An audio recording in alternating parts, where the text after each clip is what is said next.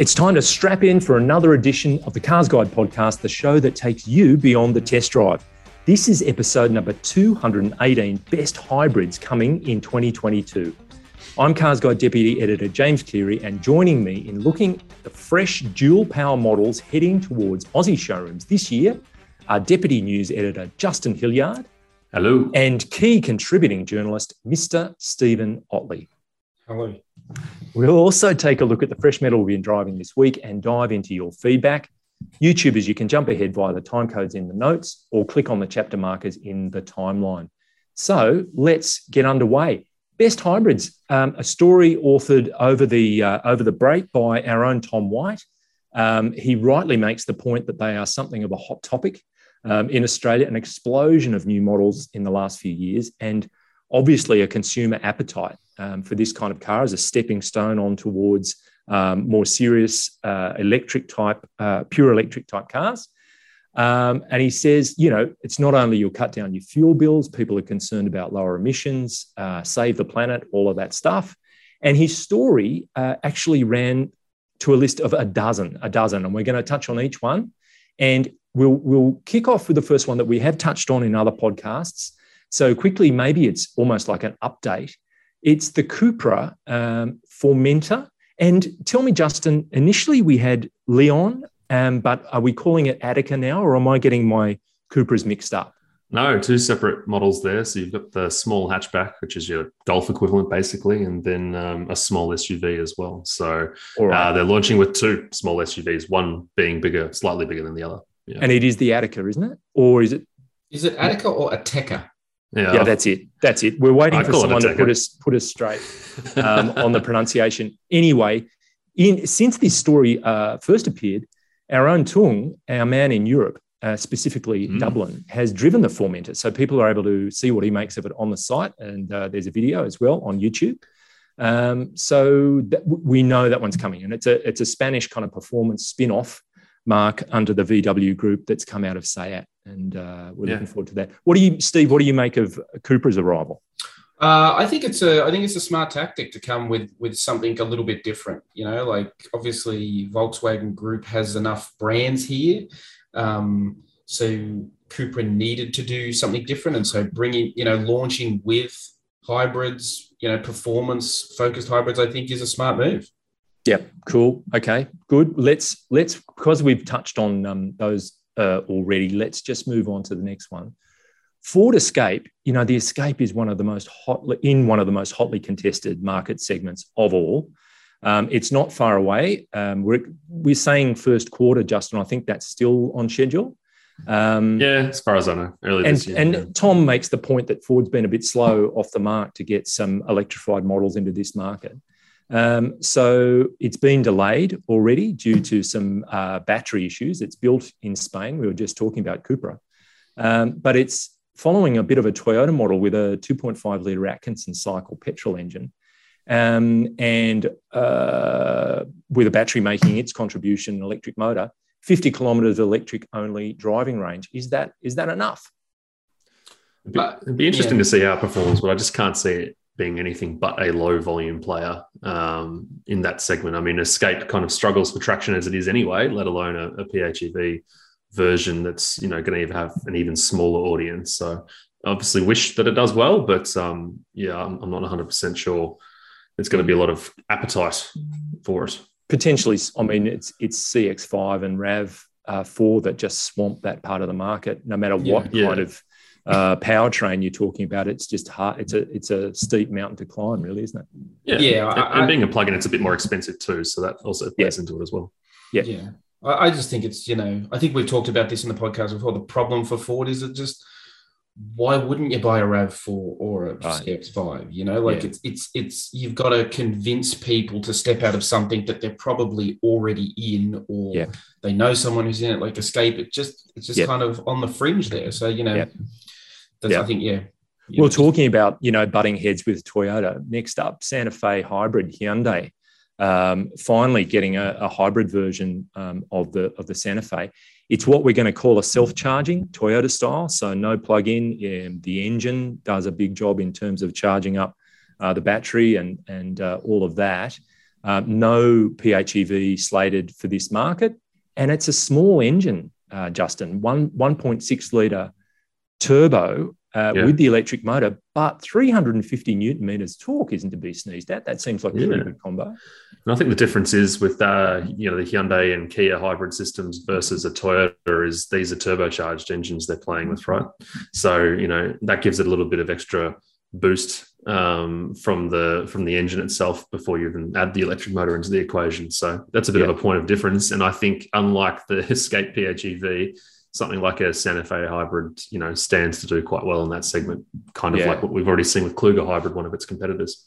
It's a bit of an engineering high wire act, isn't it? When you start to bring turbos, a turbo engine with the electric motor, all of that, orchestrating all of that into a refined kind of powertrain. That's a real challenge. So it'd be interesting to drive. Now, correct me if I'm mistaken, they originally sort of played down the chances of a hybrid Santa Fe with this generation. So I think it kind of speaks to, like you said, this story, we're talking about a dozen cars here. Yeah. I think we've seen, it's interesting to me, is this a question of have consumers demanded this, or have car companies got more access to these hybrid models? But I think, we've seen with RAV4, it's just become it's been so popular, the hybrid version of the RAV4, that other brands are like, well, let's have one. And that's, I think, where we see, this Santa Fe's come from, that sort of, we better just join the crowd. I think it also plays to a phrase that we've used regularly on this podcast, which is, you never know. Oh, no, it's not coming here. Definitely not coming here. And certainly not in this generation. Oh, it's here. That kind of stuff. So you never know. The next one is a really interesting one. Jeep, of all brands, and the Grand Cherokee. Third quarter, a plug-in hybrid. Now, we've been calling them regularly PHEV, PHEV. That doesn't seem to have much traction with consumers. And Jeep has gone for calling it the 4xe. So 4, lowercase x, lowercase e. 4xe is what they're calling it, to put it into Jeep parlance. Plug-in variants, they're still going to have V8s available in the Grand Cherokee, but these plug-in variants, we're putting the position that it's probably replacing the diesel engine versions of the Grand Cherokee. And this thing's going to be able to tow just over 2.7 tons, 637 Newton meters of torque. So Jeep needs to stay true to its loyal base, I suppose, in going this way.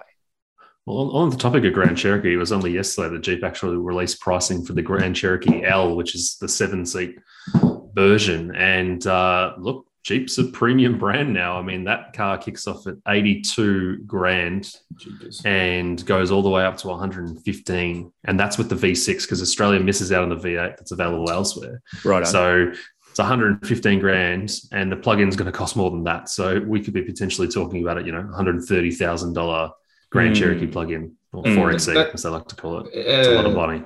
That seems, how should I put that? That seems maybe optimistic. I'm not sure. I mean, I was sort of thinking, borderline courageous. Yeah. Well, there's a fine line between, was it the fine line between bravery and insanity? Like it's, that's a questionable. But I mean, overall, I think that strategy of Jeeps is good. It is I guess it's a more premium offering. Obviously, it's a desperately needed update. The current Grand Cherokee is both old and had a bit of a rocky road at times. It's kind of appropriate, I guess, for a Jeep. But they just they need something. I'm not sure that if they're potentially pricing themselves out of the market, but certainly, that looks like they're interested in exciting. It's an interesting, exciting new model for that brand. I mean, to labour the military analogy there, Steve, I know one did go under the tracks of a tank at one point, if you recall, disgruntled owner. Anyway, talk about travails. Yeah. That's cool. Then we're back to South Korea and Kia Sorento hybrid. And this will be a plug-in. And then we'll have what we'll call a regular hybrid, so the self-charging hybrid. And again, using that same powertrain as Santa Fe. So going through the group, what do you make of that? Kia is on a roll, Yeah. It's kind of similar to that Santa Fe hybrid we were talking about. I mean, the PHEV version of the Sorento launched late last year. I think it was October. And now we're waiting the self-charging hybrid version. But, obviously very similar to the Santa Fe hybrid we were talking about, which again means you get that turbo engine as part of the package as well. So yeah, stands to do quite well. But as with Santa Fe, the issue is always going to be supply. How many can they get for Australia? Because they'll surely have way more demand than they will supply for the short term. Yes. All right. I can't remember who it was. Someone recently read a fabulous article I thought was really incisive. But I mean, this is I think it was maybe it was me. I can't remember. But yeah, it was, as a brand, this is a real step forward for Kia. They've gone from, not that long ago being the, quote unquote, cheap and cheerful brand, pushing into electrification is the next big step for them. And I think they're doing it the right way. Cars like the Sorento are volume models that, diesel's on the nose now. It's sort of the time is right. And it'll be interesting to see, the EV6 arriving, like, is this really like the next step that, pushes Kia from, I mean, I guess it's already a mainstream brand, but it's really pushes it up at another level. Yes. Well, I mean, okay, you want to talk about another level. This next one, it's not really about the environment. It's probably not about saving on fuel bills. I think it's very much about performance, and that's the Merc-AMG GT63 SE Performance. So second half of this year, this thing is mental. So you've still got your 4-litre V8 and 150 kilowatt electric motor. So 620 kilowatts, 1,400 Newton meters. Where is this torque arms race going to end? Sorry, you're suggesting this isn't a Prius competitor. You love a hot take. That is, show me a Prius that goes 0 to 100 in 2.9 seconds. And this thing is only going to have a electric only range of 12 kilometres. So it's patently about upping the performance equation. So extraordinary. Again, it raises that big question in why in Australia, why anywhere? That's a heck of a lot of torque. Its party trick is going to be that straight line acceleration, I suspect. Well, I think this sort of speaks to the other side of hybrid that we're seeing, in the performance space. I think, we've sort of touched on it with Cupra a little bit, but there are performance benefits that can be gained from having an electric motor. We've seen Lamborghini have hybrids, Ferrari has a hybrid. Like there's capacity for hybrids, and every brand wants a hybrid, even if it's like, runs counter to their DNA, like a Ferrari or a Lamborghini. But there's, every brand I think has to have one in this day and age. And there's obviously, there's two different applications for it: performance and economy. And I suppose one of the things to say there, it doesn't really bring down your corporate average fuel economy. That one's not going to make much of a contribution. It's all about that blistering speed. Yeah. And I think the really interesting thing about the AMG plug-in hybrid system is it very much is unlike any other that we'd really seen up until this point. I mean, you're talking about a relatively small battery, 6.1 kilowatt hours. We're seeing some plugins come out with 30 kilowatt hour batteries now. Like, even when it was in its infancy, that is still a very small battery, but it's clearly geared towards performance. I believe off the top of my head, they've made it so that the battery is essentially never going to be depleted. So you're always going to have that electric boost no matter what. Obviously, the engine will charge it and regenerative braking and things like that. But if you want to fully charge it, plug it in, sure. But it's always going to have some sort of reserve ready to stick the right boot in and get that 1,400 Newton meters working for you. It's crazy. Amazing. The claim is still 8.6, which for 1,400 Newton meters, I'll take 8.6 litres. Yeah, I mean, you're not going to achieve that, I don't think. I think that's probably optimistic again. That's one of those, And Tom makes the point that it's something of a sleeper in the sense that it doesn't look a heck of a lot different to any other, to other models in that GT. Four-door lineup. So that's interesting in itself. To your point about the 8.6, Otley, I mean, if you're spending $500,000 on that car, I don't think you care what your fuel bill is. Yeah, but I mean, it's just, Here's an old campaigner. This is a stalwart of the hybrid market. The Outlander, Mitsubishi Outlander, PHEV. It's this one, though. Where are we? It's a price and a spec hike because the Outlander PHEV's been around for a while. It'll have a new platform under it. It's going to be larger than the outgoing model, and you can have plug-in hybrid with 7 seats for the first time. So that's a bit of a breakthrough for the Outlander. So it'll give it a new burst of life. Yeah, the Outlander PHEV, the previous original one, sold surprisingly well in Australia, and I think it's probably because there are a few fleet deals involved there, right, boosting those numbers up. But it still found a surprisingly large audience, and it was an innovator in that segment when it comes to plug-in technology, right? So yes, they've already got that experience. They've applied it to a new platform, new model. It'll be interesting to see if more private buyers step up and pay the premium to get into it. Yeah, particularly when you can have a RAV4 hybrid for less, and you don't have to worry about a plug. My first experience of the Outlander PHEV was not for the first time, sitting on the gutter, waiting to be picked up by a colleague and a car swap. And so I was more or less at eye and ear level of the car as it pulled up, and I just heard that whirring noise. Thought, oh my God, the future's arrived. And that was some time ago, when you're having those kinds of thoughts. So it's been around a while. It's been around a very long time. And I think in some ways, Mitsubishi doesn't get enough credit for sort of, making the move. They're probably maybe slightly ahead of its time in a lot of respects. Yep. All right. Now, here's another one that's around the performance end of the spectrum. Volkswagen Touareg R. So it's a replacement for the outgoing V8 diesel, 3-litre V6 turbo. So again, the turbo combustion engine with an electric motor, 340 kilowatts, which is plenty, 700 Newton meters, which is half the Merc AMG, but still an immense number. So what a tiny number. Yeah, gutless. Let's call it gutless.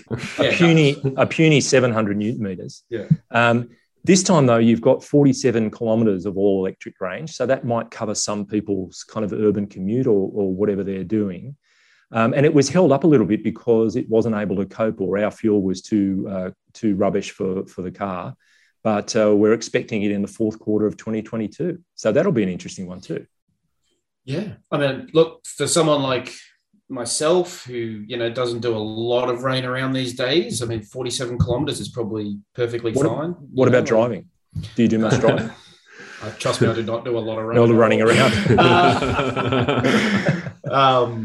I think it's, and then to have that performance, it's a sort of sounds like it's going to be an appealing kind of, family vehicle, for someone who, the mums and dads out there who want space, but also, a big old chunk of torque. Yes. And I think 40, that 50K mark is probably realistically pretty good for most people, I agree. The average Australian commutes 32 kilometres a day. So theoretically for most people, it's going to do the trick. Thanks to our stats man, Justin. Well done. Always. But, probably again, I think a lot of these hybrids are a direct, result of the, diesel emission scandal. I think diesels had to be phased out from a lot of brands, and obviously Volkswagen is an obvious one, Cool. Yes, it's a good way for them to go. And another player that's been in and around this space for a little while now is Volvo. So we're going to have different versions of XC60 and XC90 Recharge, larger batteries, which translates to extended driving range, and a power boost for the electric motors. So like a push-to-pass button, I imagine it must be, which would be nice. It's still reserved for these top-spec T8 versions.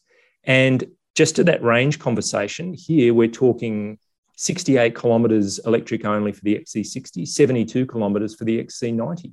So that's getting even more useful from a hybrid point of view. Potentially do 2 commutes with that, 2 days Correct. Of commuting. So, they've, again, much like Mitsubishi with Outlander, PHEV, Volvo's been a leader in this segment pretty much since day dot when it comes to plug-in SUVs in a premium sense. So this is a big leap for them in that regard with battery range and all that kind of stuff. So be interesting to see how it goes.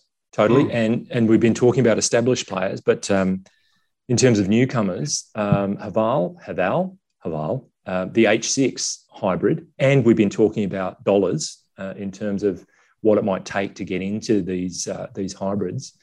So we've expecting when the H6 launched in 2021, there was going to be a hybrid variant was promised down the track, and sure enough, we're going to have a self-charging style hybrid H6, 179 kilowatts, 530 Newton meters, which is not bad for an Haval H6. That car's going to get up and run pretty well.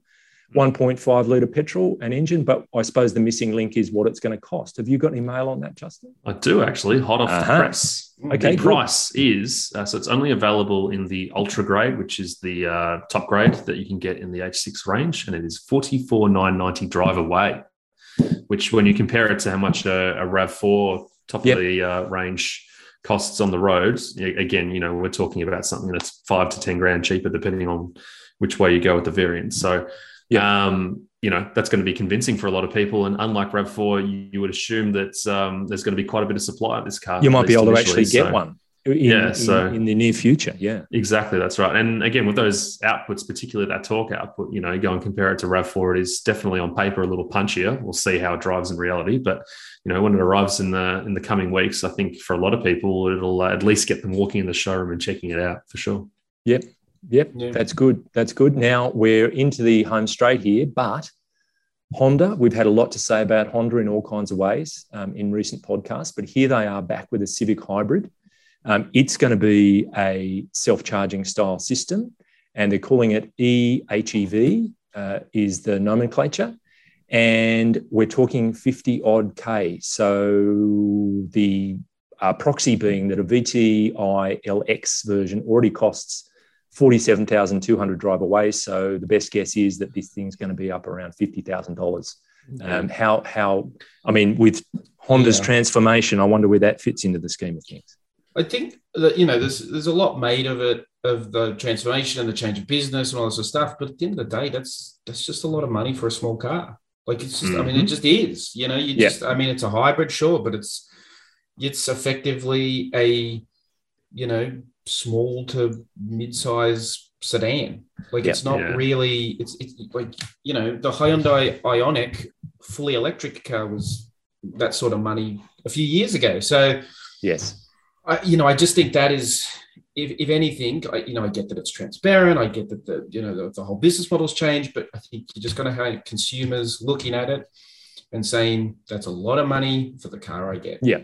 It's a fair I think the thing with Civic, if you forget about the price and the lack of a range, being a single variant currently, it's a really damn good car. But the one saving grace potentially of the eHEV is there's a bit of a rumor going around that they're going to try and position it as more of a kind of a warm hatch by having a 2-litre engine in it based around that hybrid system. So it'll have, pretty decent outputs potentially, more in line with like a Cerato GT or something like that. So if they position it more as a warm hatch, still we're talking about 50 grand, but it might be palatable for someone. Yeah, but that's still like, the same sort of money you get in a Golf GTI or a Hyundai i30N. Like, it's I know what I'd be buying on another. Yeah, it's just, good luck to Honda, but to me, it just seems like a tough sell. All right. 100%. We'll talk about price tags and tough sell. We're into Peugeot territory. 3008, 508, both of them with a plug-in hybrid option coming early part of this year. 3008, $79,990. 508 fastback, just under $77,000. The electric only driving range of 60 kilometres for the 508. No, that's the 3008. The 508 is 55 kilometres. That's, a brand that is not on people's radar as a rule. I wonder whether these PHEVs will open people's eyes up to the Peugeot option. You just don't, other than like diehards that maybe want, new tech and care about the environment and all that kind of stuff, maybe they'll shell out 85 grand for one, but I just cannot see Joe Bloggs walking into a showroom and saying, I'll have that. Thanks. Again, it's something I've said many times, I've written many times. I think Peugeot is an underrated brand in terms of the quality of the cars. Yep. They're in Europe, they're an equal to Volkswagen, but here the pricing is just so skewed. It just, to me, those figures just don't make sense. Again, so like Honda, we've seen price creep across all brands, particularly in the last couple of years with COVID and supply chain and blah, blah, blah. But it's, the reality is prices are going up, but that is a huge, huge leap. Like we said at the start, it's great. Consumers are interested in hybrids. They want more hybrids. So more brands feel like they want to get a hybrid. there's not much point getting a hybrid if it's a mid-size SUV that costs the better part of $80,000. That's because right. who wants to buy that? Yeah, that's true. That's true. All right. Well, that's the wrap up. We rattled through that dozen. Thank you, guys. And we are now going to move to our garage, which contains cars that aren't coming. They've already arrived, and we've been driving them. And Steve, I want to start off with you. One of the top sellers in the Aussie market, and a particular variant of it. Yes, I've been driving the Ford Ranger FX4 Max, which is a fantastically long name. Is it mad? Is it mad? I wouldn't say it's mad. It obviously stands out because it's got all the cool graphics on it, because we all know Ford loves the sticker pack. But, you know, obviously we're coming to the end of the life of this particular Ranger. So it is, you know, it's only a few more months until we get the new one. But it's understandable why it's such a popular car. It's got the bi-turbo diesel, the 4-cylinder. So, you know, it's got plenty of grunt. One of the favorite things that myself and my kids have loved about the FX4 Max is it's got the little side steps, so it's much easier to get in. They look really tough. But to be honest, you know, driving around the last week, you know, doing the school run through suburban Sydney, I'm still at a loss why people buy them as family cars. Right. They're just not that enjoyable to drive every day, you know, like, it's hard to park. It's like heavy steering. It just sort of shakes over the bumps. And, you know, it's just, I can understand the benefits of the practicality and all that stuff. But to me, it's just like every day it sort of starts to wear on you. Cool. All right. That's interesting. Good. Justin. Thank you, Steve. Justin, move on to you, an entirely different kind of car. And a nameplate that's been around for this brand, or a suffix, put it that way, in the past. Tell us about it. So it wasn't that long ago that the notion of a front-wheel drive BMW wasn't even a thing, right? But, you know, the 1 Series came along in its most recent generation, and front-wheel drive platform and all that kind of stuff. So BMW's decided to do a front-wheel drive hot hatch because, of course, up until now we'd had the M135i at the top of the range, and that comes with xDrive all-wheel drive. But now we have a front-wheel drive hot hatch by the name of the 128 Ti, which is what I've been driving. Obviously, the Ti badge has been on a number of BMW models over the years, usually indicating something that's a little bit sportier, but obviously not an M car. I think there was another I as well. There was a TII at one point. Anyway, I might be making that up. Yeah, right. So, it definitely stands out from the crowd in terms of the range, because, again, it's got that M Sport package as standard, but it's got plenty of red stuff on it, trim, you know, on the bumpers, inside stitching. Can you get a BMW now these days without an M Sport package? Great question. They sell those? Yeah. Funny you say that. They just released a whole bunch of sport BMWs this week that weren't M Sport. So yes, you can. Anyway, M Sport package, lots of red stuff, 2-litre engine under the bonnet, 180 kilowatts, 380 newton meters. For those of you playing at home, Europe actually gets 195 kilowatts and 400 newton meters, and we still don't know why Australia doesn't. I assume it's to do with fuel potentially, or our market just didn't get prioritized. But anyway, point being, we get a slightly softer tune. But the really interesting thing about this car, which is actually really entertaining to drive, by the way, you do have to wrestle it a little bit through the corners sometimes, and puts a smile on the face. But the price, $55,000 for a BMW hot hatch front wheel drive. A Golf GTI on the road costs more. Right. That's right. I seem to remember a senior person at BMW once uttering the words, "We'll never have a front wheel drive car." Yeah. Which proves the risk of saying never. But interesting. Yeah, the comparison, though, between the 128 Ti and the Golf GTI, I think in particular, like they are so closely aligned on paper in terms of price, engine specs, even in Australia, performance and all that kind of stuff. And honestly, if I was on the market for a GTI, like I just don't know how I would personally not go and buy the 1 Series instead. I mean, a lot of people would see that BMW badge and, you know, aspire to it and potentially want it for that reason. But it's just it feels like a more quality in that car, you know. I feel like you're getting definitely a step up, particularly in the interior and the ergonomics and all those types of things. So I think as a day-to-day proposition, I know what I'd buy. Cool. All right. Interesting. Thank you, Justin. I'll round it out. Another BMW, actually, but this is the iX3. So this is the X3 all electric. It's just under 115K. So it's equivalent of the premium non-performance X3. Synchronous electric motor, the one-speed reduction auto, rear-wheel drive. So that motor sits in a specific subframe at the back of the car and drives the rear wheels. 210 kilowatts, 400 newton meters, 0 to 100, 6.8. So it puts it in the ballpark in terms of pretty rapid, very respectable kind of acceleration from that car.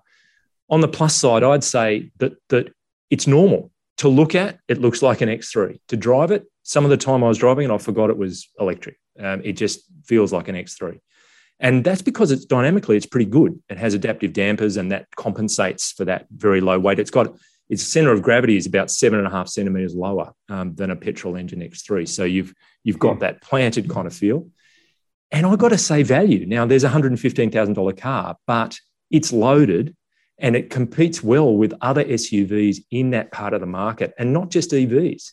And you get 5 years ChargeFox charging free of charge. So you're not paying anything for energy for the first 5 years. It's got a 460 kilometre range, and I love the 20-inch rims that are on it. They look amazing, subjective thing, but I love that. The minus is it's a little bit firm in the ride. Even in the comfort setting, you do feel the bumps and things, and you can feel a bit of that weight. There's no spare, and BMW's still got a 3-year warranty. So I think that has to change sooner rather than later for them to be competitive. But I liked it a lot more than I thought I was going to. It sounds appealing. Yeah, spent a week with it, and I thought, wow, this is pretty good. And charging is getting easier all the time. So every day, charging is getting easier. And when it's given to you for free, and ChargeFox has got 1,400 plugs, mostly on the East Coast, some in Tassie, Adelaide, Perth. So that's not a bad deal in my book, and I enjoyed driving. If I'd have asked you 15 years ago if you reckon BMW would have a front-wheel drive hot hatch and a rear-wheel drive electric SUV, it's interesting, isn't it? It's interesting, yeah. The changing automotive landscape. So that's good. There's our garage, and we will now move on to comment of the week. It's on top of the shipping container at the front of the Cars Guide forecourt. It has the bunting around it, balloons. It's going to sell, and it's our old mate, De Cook. He said, I've seen this Citroen, and we were talking about what do I want to call it? Help me out here, guys. The C5X. C5X. Thank you very much. C5X. Not to be confused, it's the CX5. CX5. Thank you very much. And that was the point we made last week. It was probably a clever plan, a cunning plan to get people shopping for this car. Anyway, he said, I've seen this Citroen in the flesh. And shout out to Planes, Trains and Dogs and Cars who criticised my pronunciation of Citroen. I think I'd said Citroen, and I'll go Citroen. I hope that's Citroen. I hope that's better. And it has a striking, funky design. I wouldn't buy it due to the Euro price premium and poor value for money, but gee, I wish more people were getting this eye candy car. As I took some pictures and walked away, a group of senior people, including the owners, came around, and they seemed very glad someone liked their car so much, almost as if it was an exotic. And Planes, Trains and Dogs and Cars said, I would have it. Had the hydrodynamic suspension. Stellantis should cut Citroen some slack and build the unique cars it was famous for. So Citroen, 175 cars they sold in 2021. That's 14.6 cars per month. They've got 34 dealers. That's 0.4 of a car per dealer per month. If you're Citroen, what do you do to try and, besides spending $1 bazillion on advertising, which would help, obviously, is Citroen potentially just locked in this loop of non-consideration forever, or is there something that could be done to get people to put it on their shopping list? I think in Australia, at this stage, they just exist for the Citroen fans out there. If you're a current owner or whatever, or you grew up in a family of them, then you go and buy one. But beyond that, I just don't know and see how they're going to attract new buyers, without a big advertising spend and all that kind of stuff, or, I just don't see them gaining any sort of traction. Yeah. In fact, the only traction they're probably going to get is when they finally leave Australia, like many other brands have in recent times. Ouch. Steve? I just don't know how they're going to stick around. I think even with a big ad campaign, right? If you spend $1 bazillion on an ad campaign, what are you advertising? What's their lineup? What's their USP now? I think this is a problem for brands as we've moved to this era of modular underpinnings and conglomerates. Brands need to have something to be different. You know, there needs to be a point of difference. It was the death of Saab with GM because GM didn't understand Saab, and they just wanted it to be a European badge, and it was so much more than that.